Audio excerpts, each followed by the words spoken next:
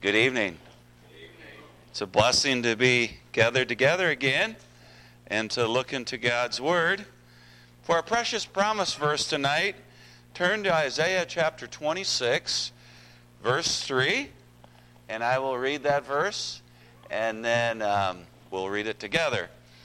Isaiah 26, verse 3. You know, we live in times that are troubling. I have a pastor friend that says that God is still on the throne, and He's still in control, and He's not even nervous. So I'm thankful for that tonight, that we have a God that is in control, He's on the throne, and He's not even nervous. He's nothing has ever taken Him by surprise, and nothing ever will. But Isaiah chapter 26, verse 3 says, Thou wilt keep him in perfect peace, whose mind is stayed on thee, because he trusteth in thee. Let's read that together, all right? Precious promise verse tonight. Isaiah 26, verse 3. Thou wilt keep him in perfect peace, whose mind is stayed on thee, because he trusteth in thee. What a promise tonight, that we can trust in God. May not always be everything just the way we like it, but we know who's going to win, and it's not in doubt. So I'm thankful for that tonight. Well, take your Bibles tonight and turn to the book of Judges, and I want to walk, Lord willing, here tonight. We want to walk through a little bit of the life of Samson, and we want to gain some things from the life of Samson that could apply to our lives today. Kind of interesting in you don't have to turn to this, but I'll just read this to you out of Hebrews. This Hebrews 11, verse 32 says this, talking about the chapter of faith. What shall I more say? For the time would fail me to tell you of Gideon, and of Barak, and of Samson. Now, we would kind of tend to think that Samson was a little bit of a rascal, wouldn't we? And he had some issues in his life. But here he is in Hebrews 11. It says, Who through faith subdued kingdoms, wrought righteousness, obtained promises, stopped the mouths of lions, quenched the violence of the fire, escaped the edge of the sword, out of weakness were made strong, waxed valiant in flight, turned the flight of enemies, of the armies, of the aliens. Just all kinds of things. Well, I want to tell you tonight that none of the guys in Hebrews 11 or the women were perfect. Rahab is in there. She was a harlot. She obviously told a lie when they came and they asked if the spies was there. She said no.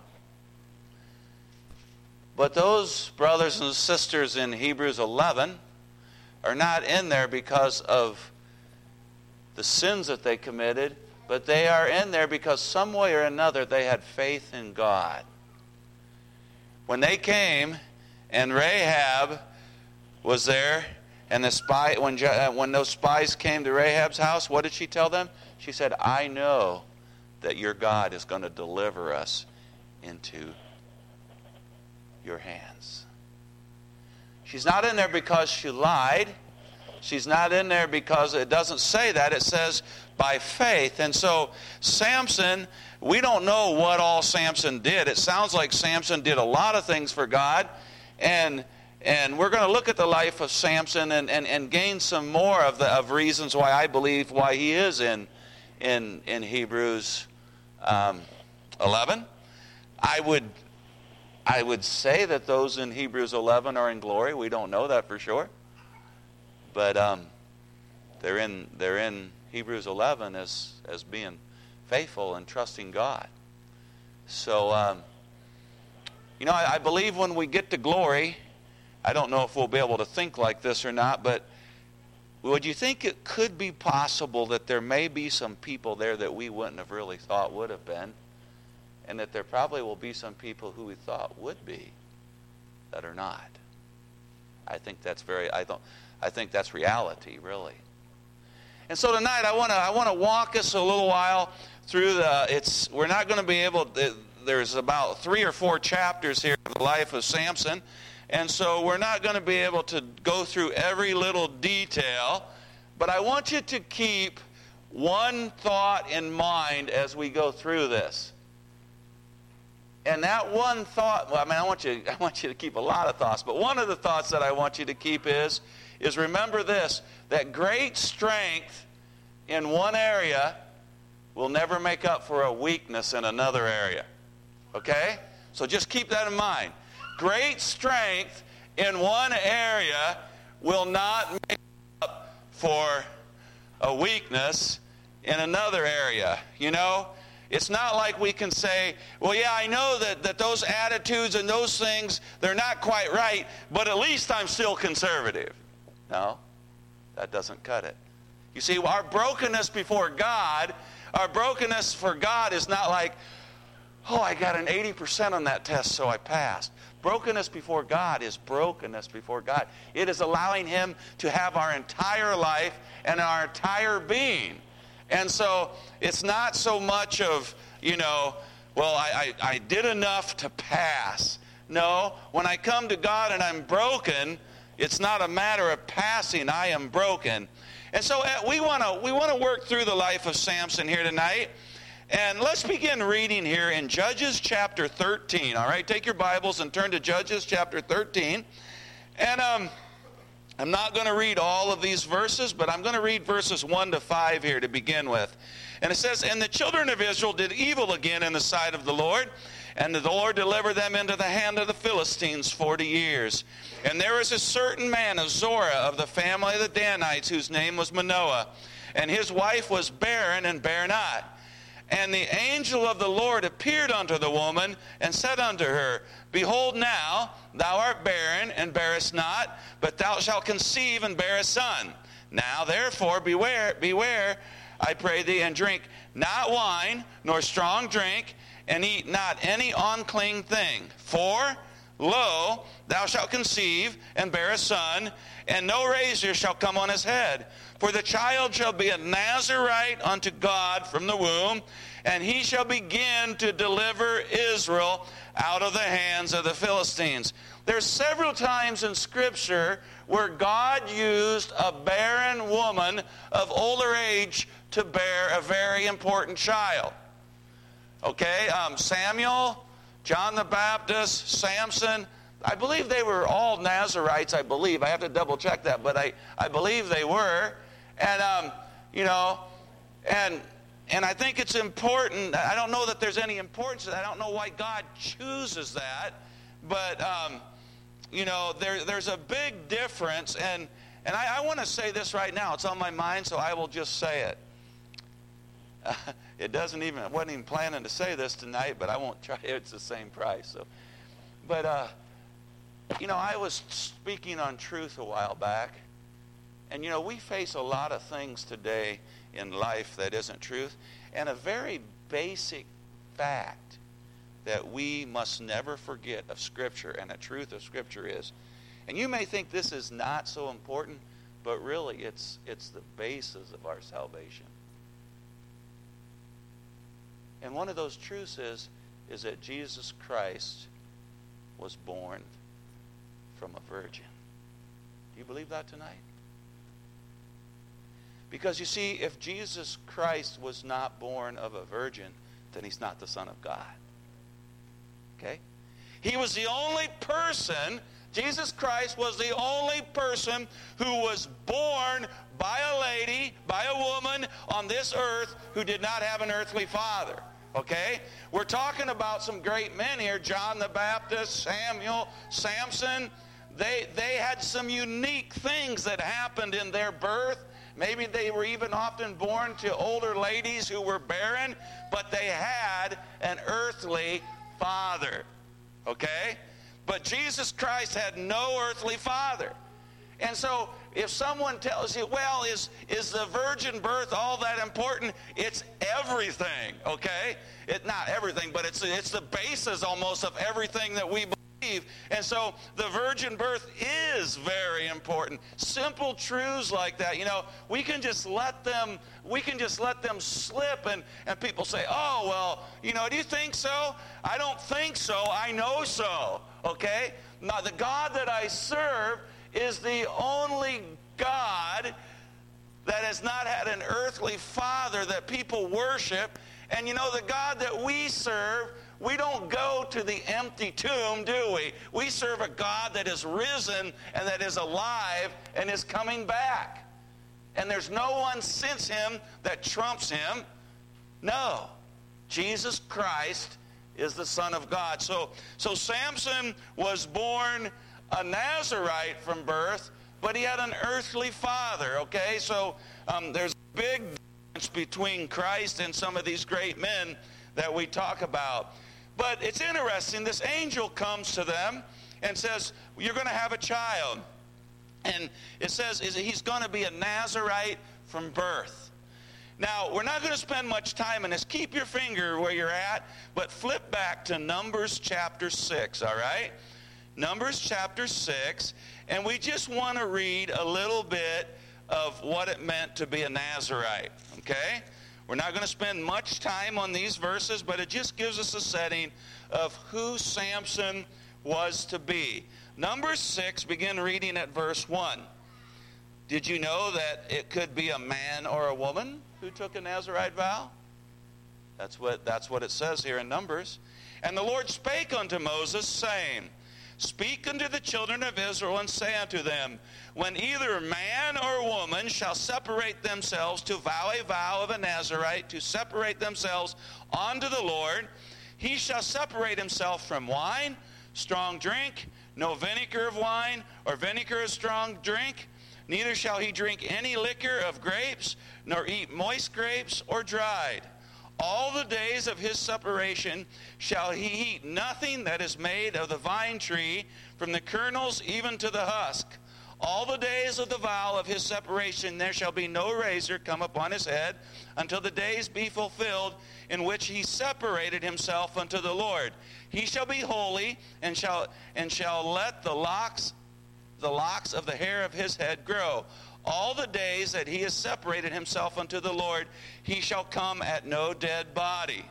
He shall not make himself unclean for his father, or for his mother, for his brother, or for his sister when they die, because the consecration of his God is upon his head. All the days of his separation he is holy unto the Lord. So there was a number of vows there. And when you took those vows, it was very stringent. And when one of those vows that stood out to me was verse 7 there. They could not come to a dead body, even if it was their father or their mother or their brother or their sister. They could not come to a dead body. That was part of the vow. They were consecrated unto God. And you could read on down through there, and we're not going to, but it says down through there as you read through that passage that when they came to the time of the end of their vow, they offered a peace offering, a grain offering, a drink offering, a sin offering, and then they shaved all the hair off of their head and they burned it. So while they was in this vow, they let their hair grow, but then at the end of the vow, they shaved all the hair off and they burned it. And that was a sign of the end of their Nazarite vow. Now, Samson was, and I don't understand how God works all of this, but Samson was to be a Nazarite from the womb. Okay? That's what the Word of God says. Samson was to be a Nazarite from the womb.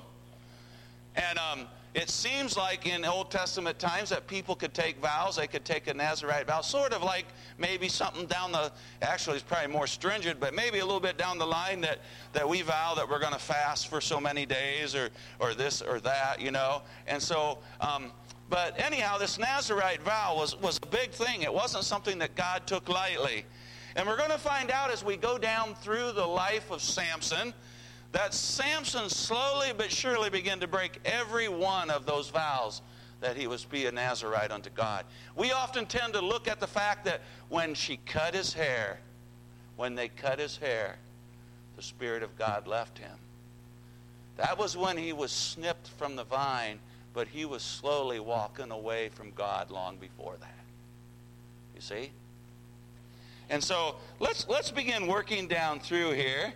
And it just says that, this first chapter here is talking about how his birth came and all these different things, and he was to be a Nazirite. So we're not going to spend a lot of time in chapter 13, except for verse 25. The last verse in that chapter says, "And the Spirit of the Lord began to move him at times in the camp of Dan between Zorah and Eshtaol." And so the Spirit of God was starting to come upon Samson. So now let's begin reading in chapter 14. And we're going to take 14, 15, and 16 and learn some lessons from the life of Samson. "And Samson went down to Timnah and saw a woman in Timnah of the daughters of the Philistines. And he came up and told his father and his mother and said, 'I have seen a woman in Timnah of the daughters of the Philistines. Now therefore get her for me to wife.' Then his father and his mother said unto him, 'Is there neither a woman among the daughters of thy brethren, or among all thy people, that thou givest a wife, that thou goest to take a wife of the uncircumcised Philistines?' And Samson said unto his father, 'Get her for me, for she pleaseth me well.'" Now the Bible says, when the angel came to Samson's mother, I believe, yes, in chapter 5, the angel told his mother that he shall begin to deliver Israel out of the hands of the Philistines. That was God's plan for Samson's life, okay? That was God's desire for Samson. He wanted Samson to be separated unto him for life, to begin to deliver the children of Israel out of the hands of Philistines. Do you know who was able to deliver the children of Israel out of the hands of the Philistines? God did, but there was a man that God used. David. A man after God's own heart. You hear very little. I think I've ran across one time after the reign of David where the Philistines was even mentioned. Samson was to begin this deliverance, but years later, David was used of God to fulfill this. He was to begin the deliverance of Israel from the Philistines. Well, so Samson, he had some issues in his life, okay? He had phenomenal strength when the power of God was upon him, but he had some phenomenal weaknesses also, okay? And obviously, down through these chapters, one of his weaknesses was women. He made some really poor choices of women, okay?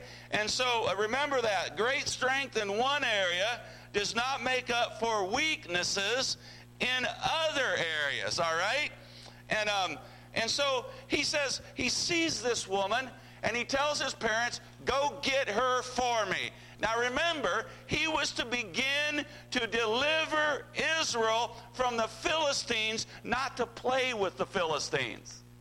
Okay? Not to marry, not to play. And sometimes in our lives, we forget that in our Christian lives, that there are two different kingdoms, and we are here to mortify and to put to death our flesh, and we are to be part of God's kingdom, but instead we try to bring the two kingdoms together, and we forget whose kingdom we're fighting for, okay? And we get confused, all right? And so here's Samson. He sees this woman, and he's thinking of himself.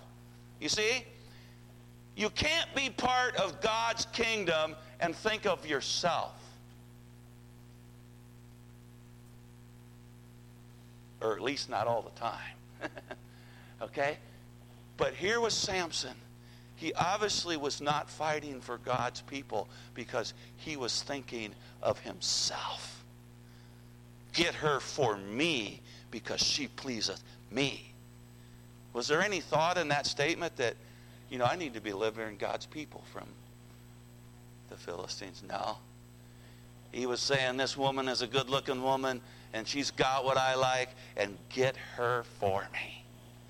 And even his parents said, Samson, isn't there somebody of the Philistines or of the Israelites instead of, a Christian woman? Isn't there someone from the church or whatever, He said, get her for me, because I want her. Well, let's read on, okay? So Samson is not really devoted to God, although he has this Nazirite vow upon him. Let's begin reading at verse 5 now. Then Samson went down, and his father and mother Timnah, and came to the vineyards of Timnah, and behold, a young lion roared out against him. And the Spirit of the Lord came mightily upon him, and he rent him as if he had rent a kid, and he had nothing in his hand, but he told not his father or his mother what he had done. And he went down and talked with the woman, and she pleased Samson well. And after a time he returned to take her, and he turned aside to see the carcasses of the lion, and behold, there was a swarm of bees and honey in the carcass of the lion. And he took thereof in his hands, and went on eating, and came to his father and mother, and he gave them, and they did eat, but he told them not that he had taken the honey out of the carcass of the lion. All right, let's stop reading there for a little bit. So they're going down there, and they're going down to get married, basically, I guess. And Samson's walking down the road, and we're looking at some types and shadows here tonight. But Samson is walking down the road, and they're going along, and suddenly, out of the brush, whatever it was beside him, this lion comes roaring out. Okay? Now the Bible says that what? Who's like a roaring lion? Satan, the devil. The devil, he's like a roaring lion. So here's the man that has the vow, that has the Nazirite vow upon his life, and he's walking down that path, and he's going along. I'm not saying he's all right with God and doing everything that he should be, but he has the Nazirite vow, and he's separated unto God, and he's walking along, and here comes the devil, here comes that lion, and it comes out against him, and it says that the Spirit of God came upon Samson, and it says he grabbed that lion, and he tore him to pieces, and there was nothing in his hand, tossed him back into the woods, and went on. Kind of impressive, isn't it? Yeah. But remember, great strength in one area doesn't make up for weaknesses in another area. They go back home, and they're traveling back again, and Samson kind of remembers, hey, here's where that lion was. And so I don't know how he kind of veered off the path. Doesn't say his mom and dad knew anything about it. Went back in there, and here was that lion, dead, of course. And the bees had made a hive in there. And, whenever the enemy is defeated, good things happen. There was that sweet honey. The devil was defeated, and out of that defeat came the sweet honey. But Samson broke a vow. What did he do? Came upon a dead body, and he touched that dead body. It says he didn't tell his mom and dad where he got that honey from. Yeah. Because maybe mom and dad would have said, well, you're a Nazarite, you're not supposed to touch a dead body. But it wasn't like all the vow. He's still doing pretty good, right? Power of God's still on him, and so he takes that honey and he takes it out, shares it with his parents, and they go on. Well, he goes down, and you can read all this. I'm not going to always read all the verses to these things. But he goes down and he starts to party with the Philistines because he's getting ready to get married, and he's having a big feast. And I would just have to think that knowing Samson like we know Samson, not that we really know him, we've only read about him, but, don't you think that through all that partying that he probably drank a little bit of alcohol? Wouldn't you say? I would say so. So, now he has broken the vow of not touching a dead body. And now he is partying.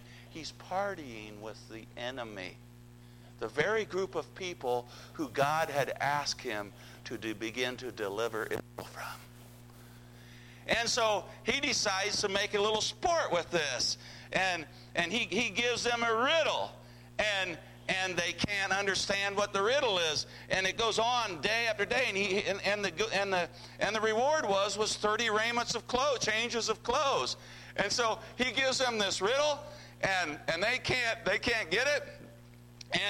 And so they entice his wife to say, try to get, or his fiance or whatever it was at this point, to try to get him to understand. And I tell you what, she went after him like, oh, you talk about overbearing. And it says in verse 14, and he said unto them, no, I'm sorry. Okay, verse 16.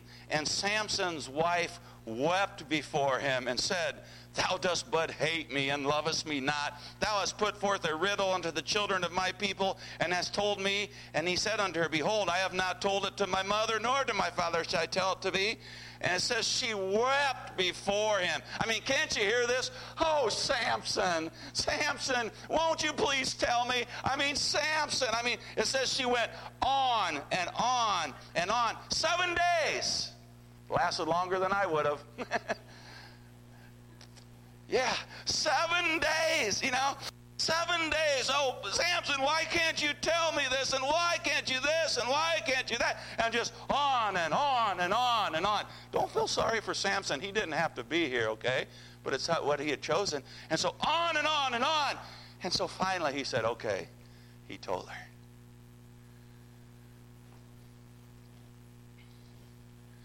What does she do? She reveals it to the other men. And they reveal it to Samson. He has some stern words. I'll just read it out of the Bible. He said, if you had not been plowed with my heifer, you had not found out my riddle. So in other words, he said, if you hadn't had my wife get that out of me, you would never have got it. But it's kind of interesting in verse 19. And the Spirit of the Lord came upon him, and he went down to Ashkelon and slew 30 men of them, and took their spoil, and gave charge of the garments unto them, which expounded the riddle. And his anger was kindled, and he went up to his father's house. Once again, Samson, what did he do right there? What did he break? What did he break? A vow. He was not to touch a dead body.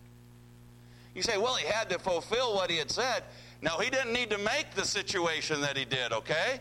And so when they found out his riddle, he goes out and he kills 30 men. And I don't know how else you would take their garments off than other touch the dead bodies. And so once again, he breaks his vow. See, it's not poor Samson. I mean, if he wouldn't have been deceived by Delilah, he had a problem, okay? First of all, he couldn't keep a secret, and second of all, he liked the wrong kind of women. That's a problem, okay? All right, he couldn't keep a secret. He went after the wrong kind of women, but yet he had this phenomenal strength. It's like what a young lady said to me one time. She said, before I came to the Lord, and I'm not here to make fun of this when I say this, because we can have some of this very same thing in our churches. But she said, I would do this and I would do that and I would do this and I would do that. But she said, I would be driving down the road in my buggy and I would say, at least I'm still Amish.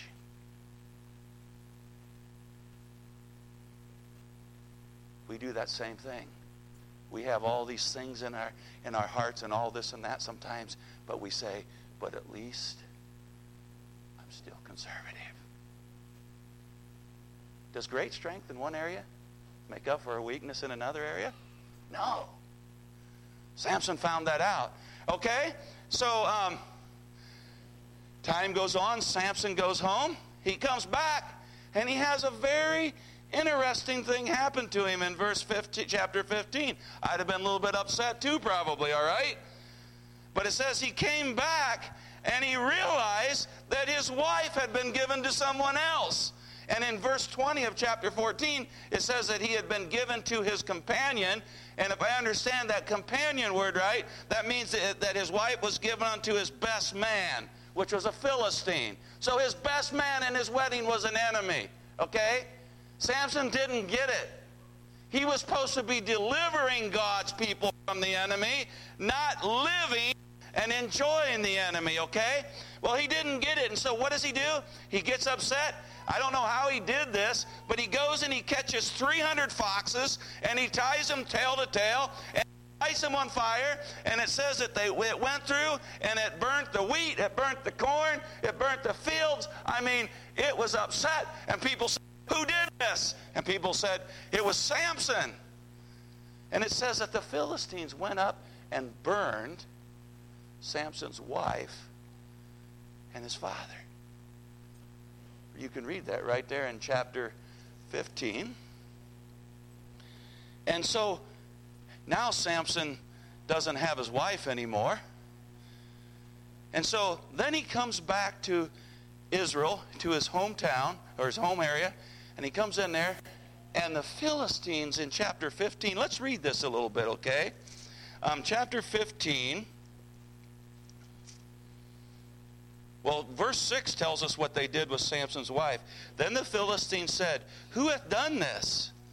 And they answered, Samson, the son-in-law of the Timnite, because he hath taken his wife and given her to his companion. And the Philistines came up and burnt her and her father with fire. And Samson said unto them, though ye have done this, yet will I avenge of you, and after this I will cease. And he smote them hip and thigh with a great slaughter. And he went down and dwelt in the top of the rock Edom. You know, how could it be that Samson could be so weak in some areas, and yet when the power of God came upon him, he was so strong? I think it goes back to that brokenness. Am I broken before God? You know, the storybooks, they show Samson as this big guy. You know, he's got these big bulging muscles, and and I don't know. I think it'd been kind of neat if, I don't know, maybe Samson was about 5'6" and 115 pounds. I don't know. Been more impressive, wouldn't it have? The power of God would have been more upon him. But I don't think he was some giant of a man, because we find out that it wasn't his strength, it was whose strength upon him? God's. So as he went through this, he realized that he will realize this, but at this point yet, he's kind of young and things are going kind of good, and he gets into some tight situations, but he kind of squeezes out of them. Well, let's go ahead. If you would read down through the rest of chapter 15, I want to spend a good amount of time in 16. It's where he took the jawbone of an ox and he slew 1,000 men. 1,000 men. And all he had, it says it was a new jawbone of an ox. I'm not for sure what that means, but it says it was a new one. Must not have been dead very long or something.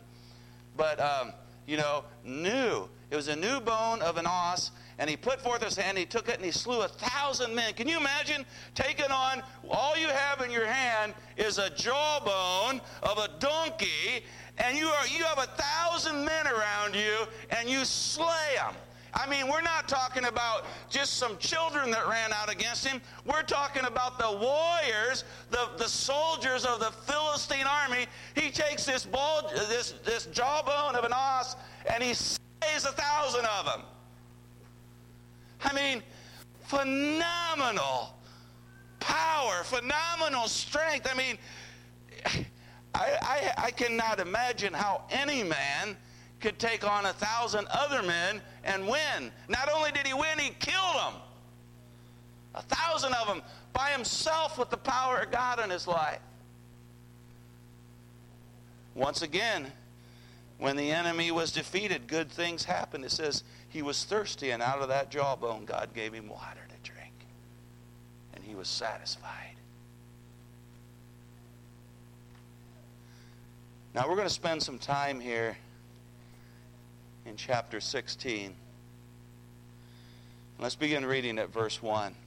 Then went Samson to Gaza, and saw there a harlot, and went in unto her, and it was told the Gazites, saying, Samson is come hither. And they compressed him in and laid wait for him all night in the gate of the city, and were quiet all the night, saying, In the morning when it's day, we shall kill him. And Samson lay till midnight, and arose at midnight, and took the doors of the gate of the city and the 2 posts, and went away with them, bar and all, and put them upon his shoulders, and carried them up to the top of a hill that is for Hebron. We're going to stop reading there a little bit. This is a phenomenal part of the story that we don't even so many times understand and think about much, okay? Remember last night Jesus said, I am come that they might have life and they might have it more abundantly. What did he say the thief has come to do? To kill, to steal, to kill, and to destroy. Look at the enemy here. Samson is inside of Gaza here, and they're just lurking out there, just waiting for him. That's the enemy. That's the kind of enemy that we have. He's just lurking around. And yeah, first of all, he came at Samson as a mighty roaring lion, but now he's just kind of lurking in the shadows, and he's just waiting for his opportunity to kill him. Samson goes in and spends time with the harlot. Gets ready to leave, and he comes out in the gates of the city. He's entrapped. Have you ever felt entrapped by something? You know, sometime back I was in Georgia for revival meetings, and I was sitting there in my room, and I was praying and meditating, and I asked God, I said, God, would you give me an illustration tonight to tell these people? And as I was sitting there, God gave me an illustration. In this room, there was a fly. I was in the room. There was maybe more of us living than that. There's only one human in that fly. And I don't know if there's anything else or not, but you know, and that fly was in there, and I'd try to kill that thing. And I decided that we both couldn't live in there together, okay, and that I wasn't planning to die, so he needed to go. And so this fly is flying all around, okay? This fly is flying all around. And he's flying around, and I was actually that evening talking on the subject of technology. And we're not going to talk on that tonight. But it is a weakness. And it is a web that we're getting caught in too much. But anyhow, I said, and this fly was flying around. And I thought, you know, I can't catch him. So I thought, you know what I'll do? He'd always go over to that window. So I thought, you know what? I'll go over there and I'll lift that window up, and there's a screen on that window, okay? So then when he hits that screen, he stops, I'll shut the window, and he'll be caught. So he comes over here to this side of the room, and here's the window, and I open that window, and I walk over here on purpose over where I see him go, and sure enough, boom, he flies over, and he goes right to that window, and he hits the screen, and he stops there, and I shut the window. And there he is. He's on the inside of that window. And he's, you know, and he's hitting the window and the screen. He stops. And I just sat down on the bed there, and I just watched him a little bit.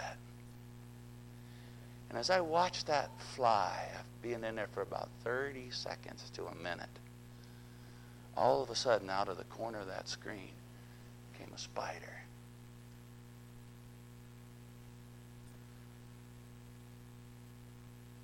And I stood there and I watched this. And,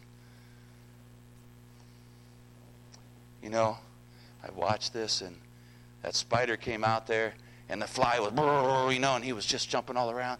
And then the spider took a lunge at him and didn't get him. And so the fly went down to the bottom of the window, and the spider came down to the bottom of the window. The fly would jerk around and go back up. He'd go up the top of the window, but he couldn't get out. And so then the spider would climb back up there. And as I looked at all that, I thought, Lord, that's exactly what's happening to us. The enemy is just entangling us in all kinds of things. And we don't know which way to go. We're just kind of running around, hoping that somehow we can whatever. And so the spider would come up here, and he'd fly back down here. And this went on for quite a while. But I noticed that the spider was, first of all, when he came out, he was kind of made a quick lunge and didn't get him. And then after that, he was just kind of slow.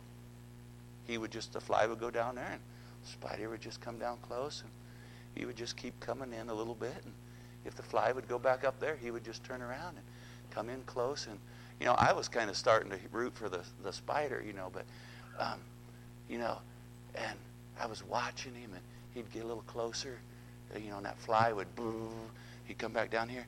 And finally, that fly kind of stopped in the middle of the window, and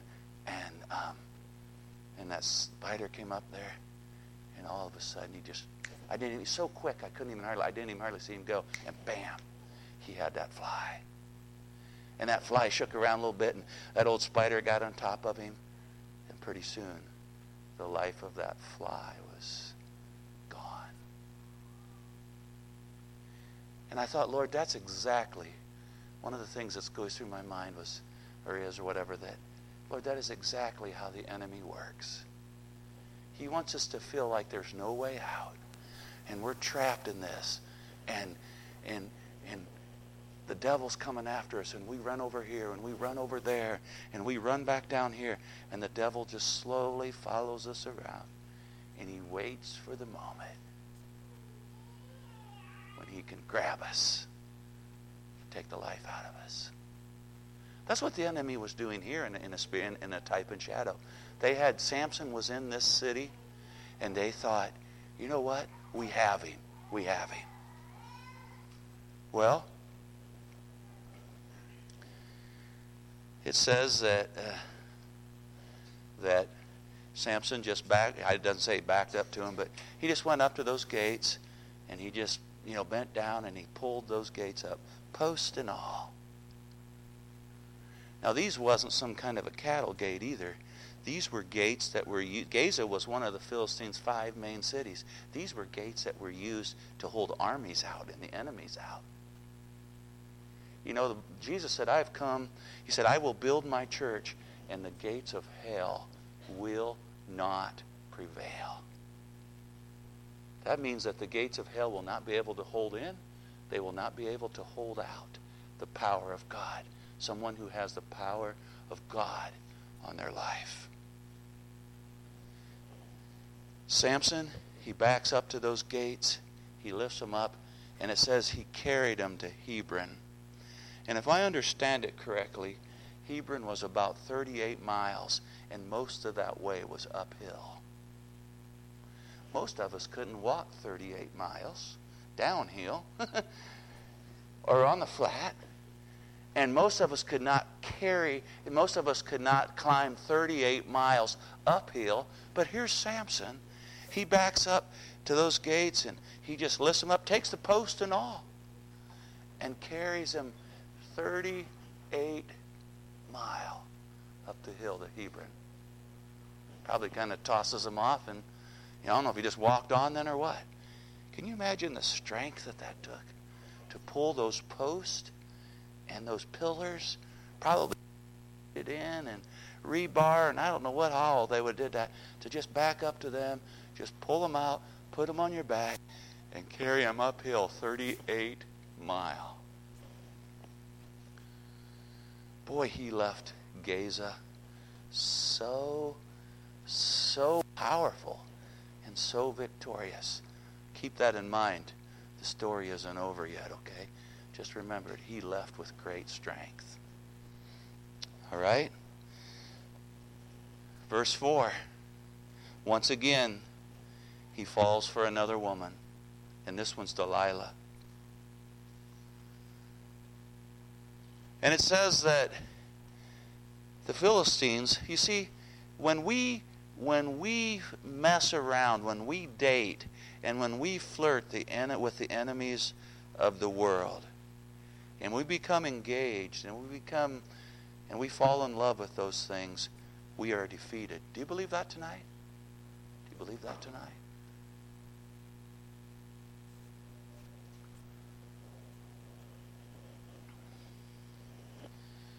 Samson loved Delilah.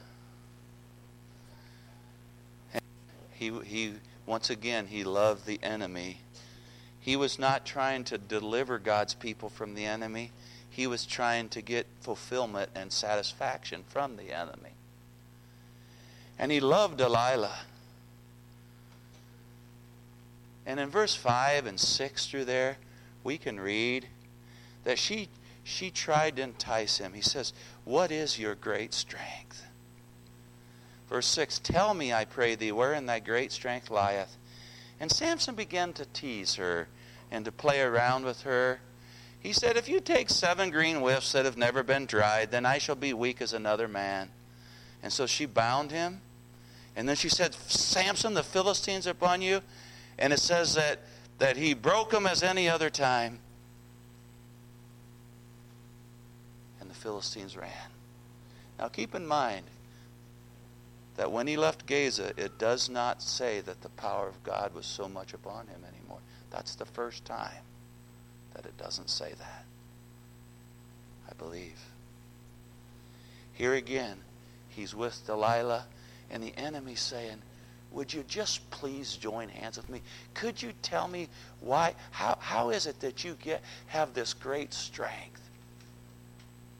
So he began to play with the enemy. And again,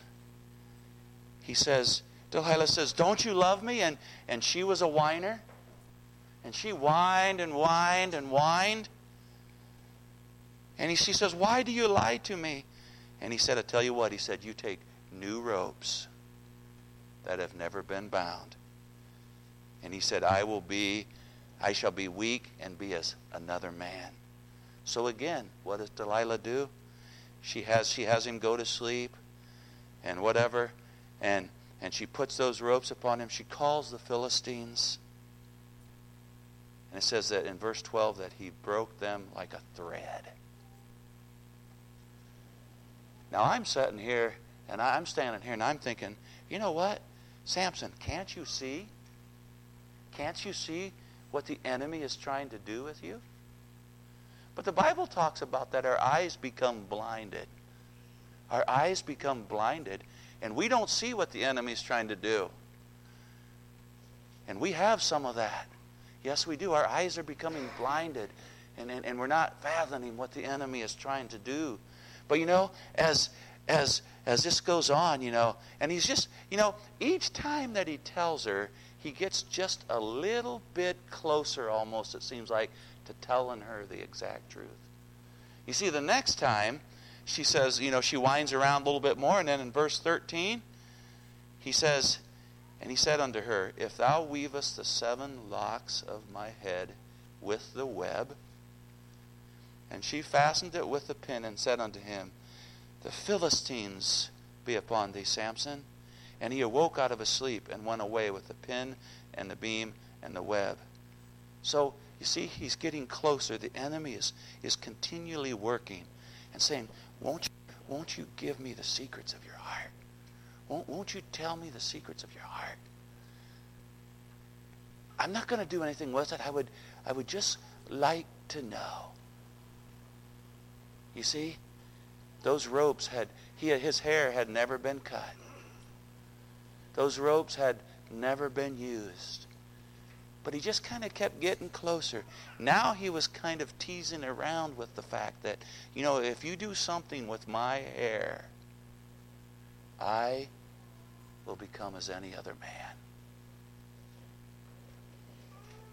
So she winds around some more and pleads with him. And it says in verse 16, "And it came to pass when she pressed him daily with her words and urged him so that his soul was vexed unto death." Sometimes we like to think, poor Samson. No, it wasn't poor Samson. It was foolish Samson.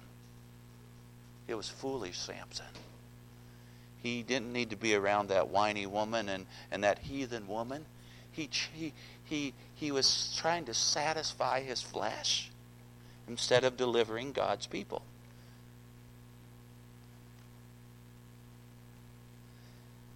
And then verse 17, "And he told her all of his" what? What does it say? all of his heart. And said unto her, There hath never a razor came upon my head, for I have been a Nazarite unto God from my mother's womb. If I be shaven, then my strength will go from me, and I will become weak and like any other man. Isn't this interesting? And when the enemy, we can say, and when the enemy, or when Delilah saw that he had told her all his heart, she sent and called for the lords of the Philistines, saying, Come up at once, for he has showed me all of his heart. Then the lords of the Philistines came up unto her and brought money in their hands. And now look at this. Samson was supposed to be defeating the enemy, but he had been going after the enemy. He had been partying with the enemy, and now he had gotten so used to the enemy that the enemy could cause him to lay down upon her lap and go to sleep. You know, Delilah probably was really beautiful. She probably smelled really good. She probably had the tone of the sweetest little voice you could ever have.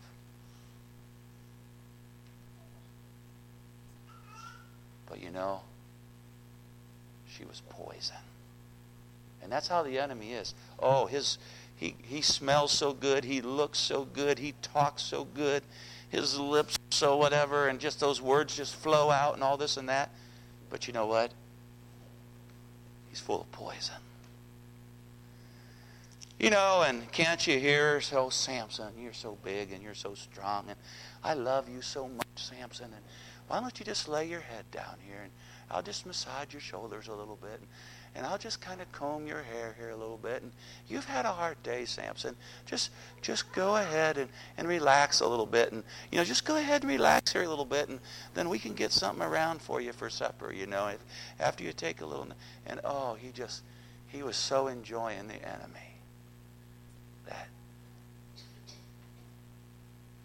that he just lay down on her lap and went to sleep. So now he's sleeping, and the barber comes in and cuts off his hair.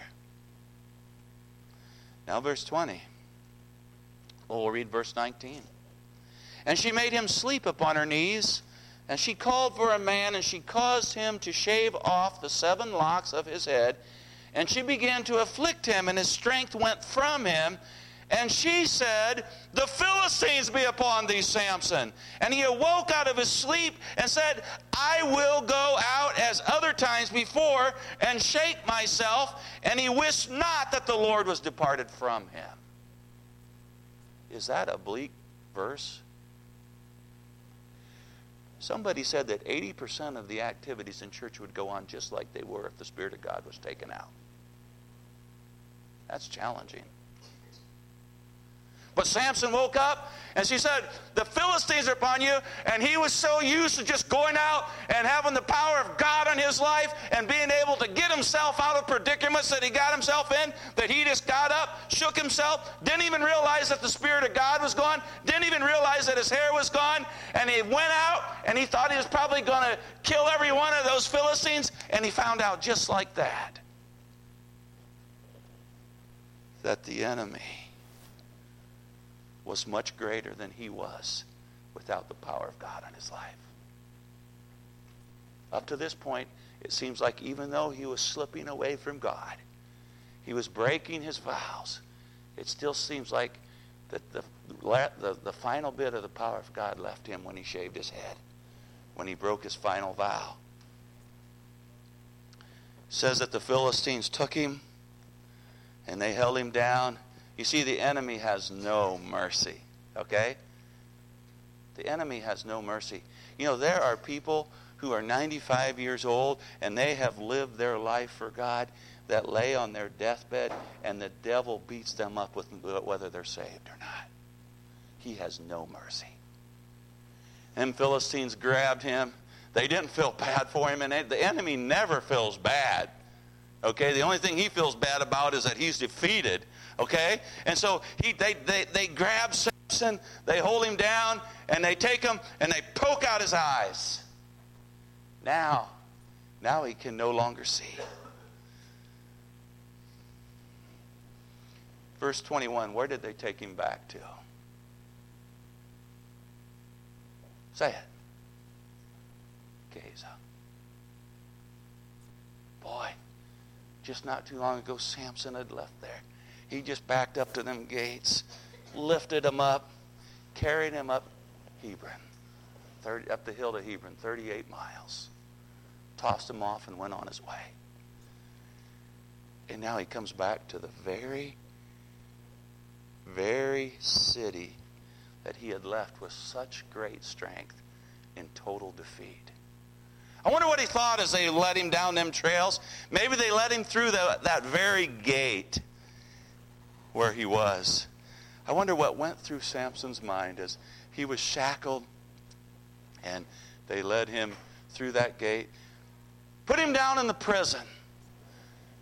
Had him grind wheat. Sort of a lady's job. And I don't know, I've seen pictures that possibly it was like this stone and it had this wood piece out there. And that Samson's job was day after day to walk around. To walk around. See, no longer was Samson so filled up with the activities of life. He had plenty of time now, didn't he? Before, he didn't have time for God hardly because he was so, God was blessing him with all the things of this world, or so we like to say, and we just don't hardly have time for God. And as he walked around that mill down there, eyes poked out, probably practically no clothes, filthy, and he walked day after day. Oh, I bet the Philistines would come in and they would have a good time with him. But day after day, now he had time to think. Now the things of the enemy was no longer his friend. They had become his enemy again. And day after day, he walked around there. Day after day. I think he had a lot of time to sleep, or to think. And as he thought, I bet his mind went 1,000 times back over the things of his life. When the power of God was on him. When the power of God was not upon him. No longer was he taking any strong drink. Just down there in that mill, pushing that stone around on there. Walking around, pushing that stone, being made fun of. But he wasn't touching any dead bodies. He wasn't drinking any strong drink. And guess what? His hair began to grow. He had a lot of time to think. One day the Philistines were having a banquet. And they said, hey, they were having a good party. They said, hey, let's get Samson and let's bring him up here. And so they went down into the prison and they brought Samson up. And there were thousands of Philistines at this thing. And they said, hey, let's go get Samson and bring him up. And they said, let's give glory, basically, is what they said, to our gods, because our gods delivered Samson into our hands. Let me ask you a question. Did their gods deliver Samson into their hands? Absolutely not. Samson chose to be delivered into their hands. Oh yeah, he didn't want to have his eyes poked out, but he'd made a lot of choices before that led to that. And so they said, bring him on out. So they brought him up, and oh man, I bet they had a fun time with him. Maybe Delilah was there, and she was probably really pestering him, and that's how the devil does. When he defeats us, he just rejoices. He laughs in our face.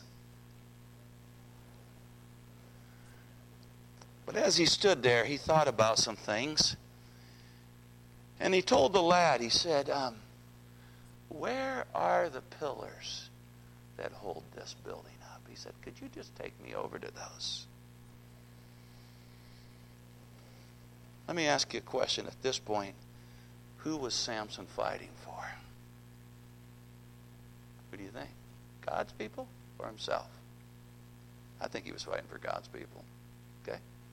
He says, take me to those pillars. And look what he says in verse 28. Well, I'll just start reading at verse 27 of chapter 16. Now the house was full of men and women, and all the lords of the Philistines were there. And there were upon the rooftop about 3,000 men and women that beheld while Samson made sport. In other words, as they had made fun of Samson. It says there were 3,000 on the roof. I don't know how many was on the inside. But anyhow, and it says, look in verse 28 what Samson did. And I believe that this right here is one reason why he is in Hebrews chapter 11.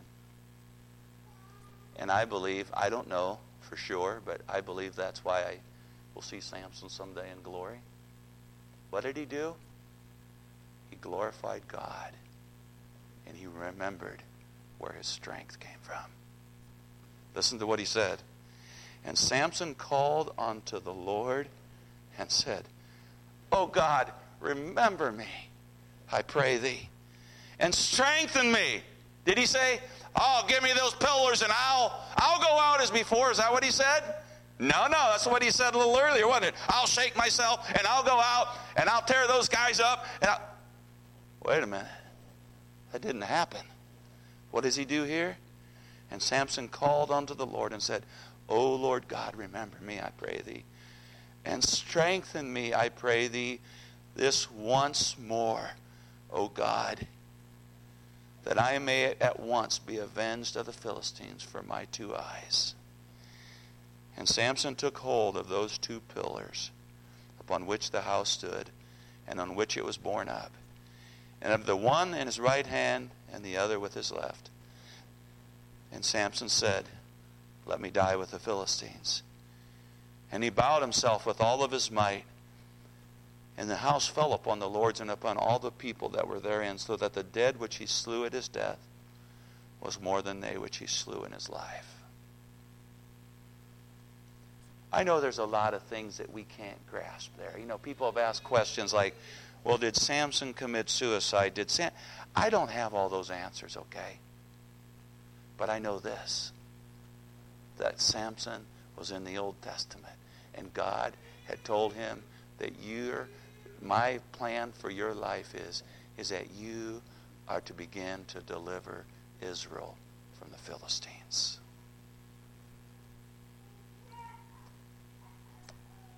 And he said, Lord, I'm going to just say this in Terry Meyer's prayer here, okay? As he was standing there by those pillars, I'm just going to reword it a little bit. Maybe his thoughts was something like this. Lord, I know that you gave me strength from my birth. And I know that I took that for granted. And I know that I broke my vows. But God, right now, I renew my vow with you. And God, my eyes are poked out and I'm getting older and I can't go back and do those things, but could I be once again used for your kingdom? I confess my sin. I renew my vow of not touching the dead bodies, not drinking alcohol, not cutting my hair. And God, could you give me strength for this one last battle?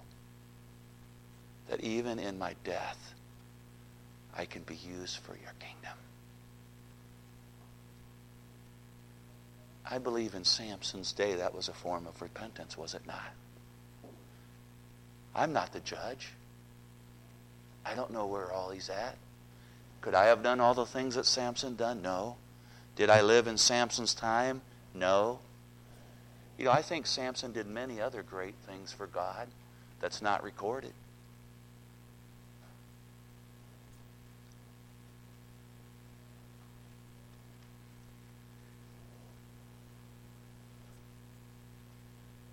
Do you ever find yourself thinking that, like I said earlier, that, you know, I know the way that we get along at home isn't right. I know that I haven't forgiven that brother. I know that I love money. I know that I whatever. But at least I'm conservative. We don't say that. But sometimes we live like that. I think it's right to be conservative. I'm not making fun of that. But it's not my salvation. Do you get what I'm saying? It's not my strength. It's maybe an outpouring of the strength that God has given in my life to be able to separate myself. Remember, great strength in one area will not, God, I want to say this different now. God will not overlook other sins in our life because we was really good with this one. Okay? God will not overlook sins in my life because, boy, he was really strong on that one. He loved money, but boy, I tell you what, he never went to the movies. That's not how God looks at it. He wants our heart. Let's pray.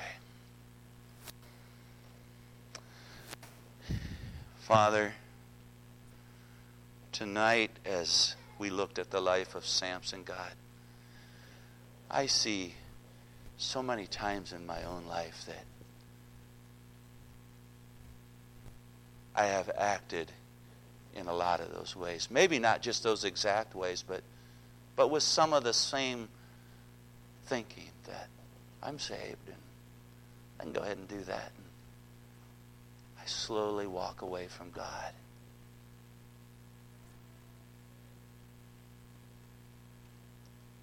God, I thank you for examples from Scripture.